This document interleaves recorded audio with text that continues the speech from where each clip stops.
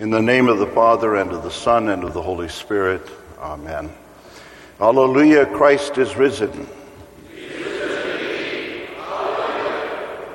How Shadrach, Meshach, and Abednego got into that fiery furnace was the result of a strange twist on the first commandment. You shall have no other gods before me.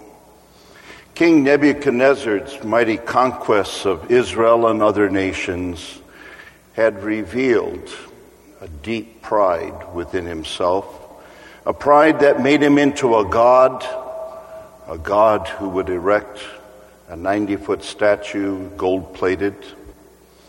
Nebuchadnezzar may have been rather tolerant and open with other gods, but they were only good as long as they did not come before me, before him.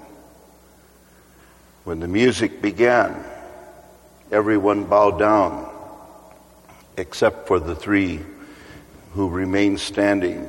The three who actually knew and worshiped the one who had actually said, "You shall have no other gods before me." And when faced with a death sentence because they would not worship an idol, Shadrach, Meshach, and Abednego confessed their faith. If we are thrown into the blazing furnace, the God we serve is able to save us from it, and he will rescue us from your hand, O King. And it was not long before these three felt the heat of Nebuchadnezzar's wrath and his furnace. The fiery heat should have incinerated Nebuchadnezzar's problems, but his was the surprise.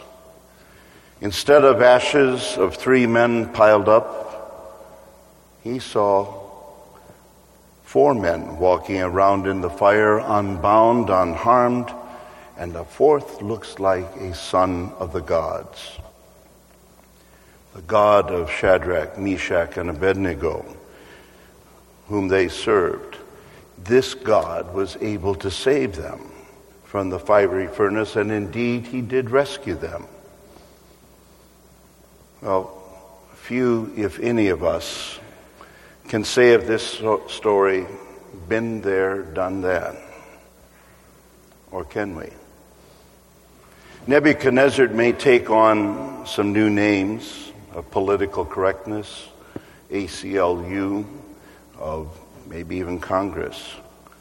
The thermostat of the heat of persecution may be set rather low in our country, but there are those in our world who are charred by the persecution for their confession of Jesus the Christ. And the mangled twisting of the first commandment continues to this day, as any walk by a mirror proves. The fiery trials of uncertainty, of disease, of death, pit our supposed reality against the very promise of God's presence and his help. So often we end up bowing down before the idols of fear, our self-reliance, ourselves. And so often that confession of faith, the confession that the God we serve is able to save us, he will rescue us. So often that confession is as far from our lips as it is from our hearts.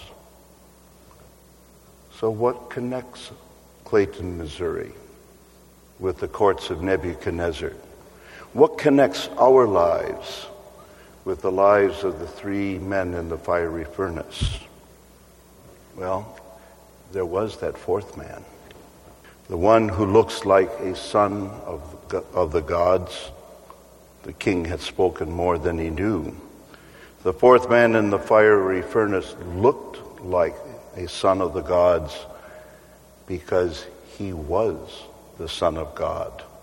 The fourth man in the flames is the same Son of God who went to the fiery depths of death and hell to rescue you and me and all the other Shadrachs, Meshachs, and Abednegos of this world, to rescue us from the furnace of the law's judgment on our sin.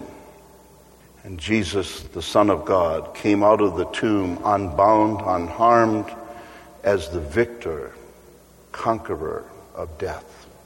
And out of that empty grave outside the gates of Jerusalem came life, joy, and hope. Out of that empty grave comes the reality that death is nothing and Christ is all. And out of that empty grave comes the everlasting promise. Fear not, for I have redeemed you. You are mine. I have called you by name. When you walk through the fire, you will not be burned. The flames will not set you ablaze. For I am the Lord your God, the Holy One of Israel, your Savior. Alleluia. Christ is risen. We stand to sing the canticle hymn.